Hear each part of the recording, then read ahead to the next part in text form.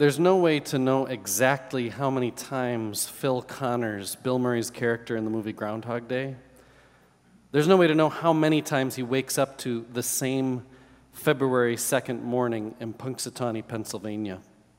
If you've ever watched this movie from 1993, I was in high school. It made me feel older to see that it was almost 30 years old. But anyway, Phil is a weatherman from Pittsburgh, and he's tasked to cover the festivities in the little town where every year they have an enormous festival to see whether a groundhog is going to see its shadow or not, right? It's our favorite February holiday because it's like the only February holiday.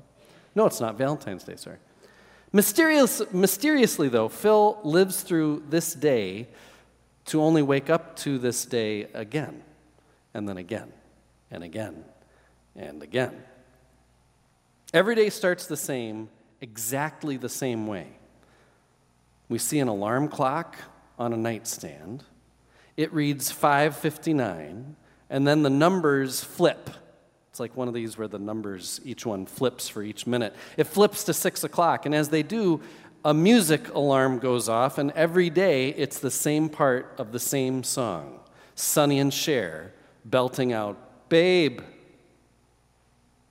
I got you, babe," right? And the camera pans over to Bill Murray's face, and his covers are up by his chin, and his eyes are wide open because he knows it's once again Groundhog Day. Phil thinks that covering this silly little festival is beneath him.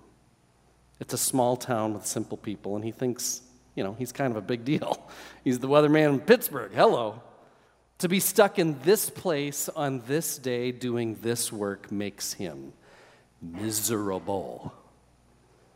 After a good while of this reality, waking up to this day over and over again, we see a frowning Phil walking through a jubilant crowd. Everybody else is having a great time. He's walking toward a gazebo where a band is playing the Pennsylvania Polka.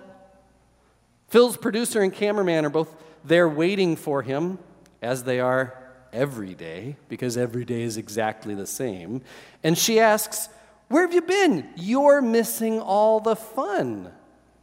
He responds with a dead stare. He is missing all the fun.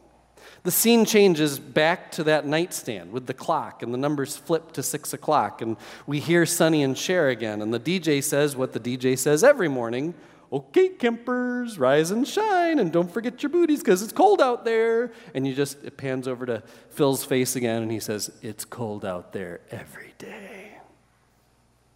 We see him again at the gazebo, and again surrounded by happiness everywhere, miserable himself. He looks into the camera, holding his microphone. He kind of snaps, and he says, "This is pitiful. 1,000 people freezing their butts off waiting to worship a rat." And then he speaks up loud enough for everybody around him to hear over the polka. "Groundhog Day used to mean something in this town. They used to pull him out of his hole and eat it." You want a weather prediction? It's going to be cold, it's going to be gray, and it's going to last you for the rest of your life. Phil's response to his reality, a reality he can't control, is how a lot of us have felt throughout a pandemic. Waking up and knowing that there once again will be nothing special today, because there can't be. No games, no concerts, no party, no reunion, just another COVID day filled with social distance, work that has to be done in a completely new, unknown way, and little prospect of things getting better before they get worse. At one point in the movie, they show a series of same old days at their beginning. 6 o'clock, flips, Sonny and Cher sing, Phil pushes the clock to the floor, breaking it. Next we see again, 6 o'clock, flip, Sonny and Cher. This time he violently destroys the clock with his fist. And then finally, we see the sequence again. He picks the clock up and he throws it on the floor as hard as he can, only this time the speaker somehow is still able to produce that bouncy oboe sound. Bum, bum, bum, bum. He can't avoid it. Have you ever wanted to smash a COVID day? frustrated with how powerless we are to just be able to move on. All of us be able to move on. It drove many of us to believe, maybe some of us are there even still, Phil's weather prediction for our own lives. It's going to be cold, it's going to be gray, and it's going to last us for the rest of our lives. Maybe that's where the disciples are finding themselves after the crucifixion of Jesus. They'd allowed themselves to get their hopes up. Maybe this is the Messiah. Maybe this is the time. Maybe the world is about to turn, but it turns out even Jesus can't overcome the same old, same old. Hope is taken in the palm of the world's hand, you could say, and then crushed again. It was as predictable as 5:59 flipping inevitably to 6 o'clock when Phil Connors is going to hear Sonny and Cher. As predictable as seeing that this last week, another 65,000 people a day in our country contracted COVID-19. Another 1,000 people per day died. For how long, we wonder, will the vaccine work? Will it be effective against all the variants that are popping up? Will enough people choose to trust science, bringing us to herd immunity? We've traded in a lot of frustration about things we can't control for new frustrations about new things we can't control.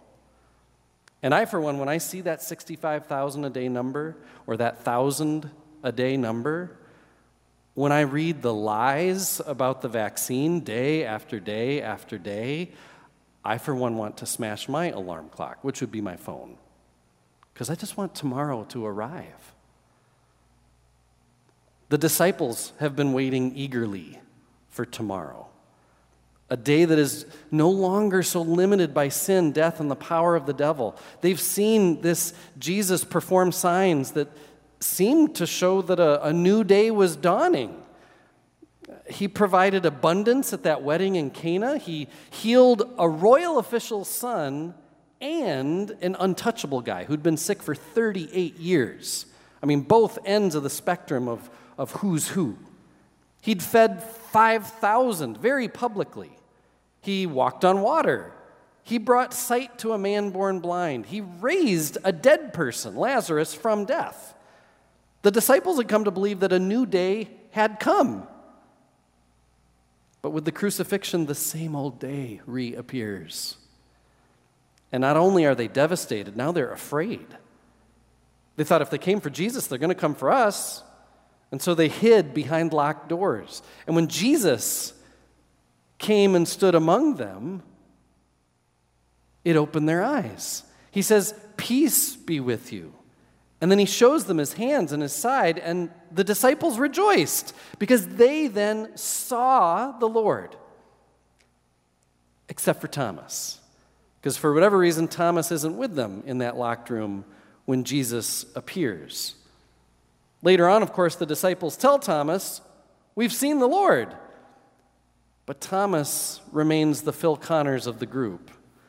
While his friends are all rejoicing, probably not dancing the Pennsylvania polka, but something like it. Thomas thought he was still waking up to a cold, gray, never-ending day. Unless I see the mark of the nails in his hands and put my fingers in the mark of the nails in my hand and his side, I'm not going to believe. It's a story about perspective in many ways. What do we see? Phil Connors, for a long time, only sees small, silly, stifling, same old, same old.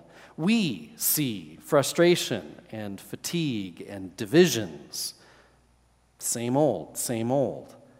Thomas sees sadness and failure and disappointment. Same old, same old. Until a week later when Jesus shows up again in this locked room. This time Thomas is there and Jesus repeats his good news. "Peace be with you." And he says to Thomas, "Put your finger here and see my hands. Do not doubt, but believe." And Thomas did. "My Lord and my God," Thomas shouts. Thomas saw that the weather had changed. It's not going to be cold and gray for the rest of our lives. It is a new day. In the last scene of the movie, 6 o'clock flips. "I got you, babe," plays on the radio. The camera pans over. Bill Murray's eyes are open, all as usual. His covers are up at his chin. He's looking up at the ceiling. But then Andie MacDowell's character throws her arm onto him. And this isn't how things are supposed to go. So he pinches her arm, and he says, "Something's different." And she says, "Good or bad?" And he says, "Anything different is good. But this could be real. Good." Phil runs to the window to look out at the street, and he sees that all the cars and all the people who came for Groundhog Day are gone, because that was yesterday. The streets are empty. He turns back to Andie MacDowell and he says, "Do you know what today is? Today is tomorrow." The resurrection of our Lord is a day we call Easter Sunday. That day brought tomorrow to Mary Magdalene, and then the disciples, and then Thomas, and then to every follower of Jesus ever, including you and me.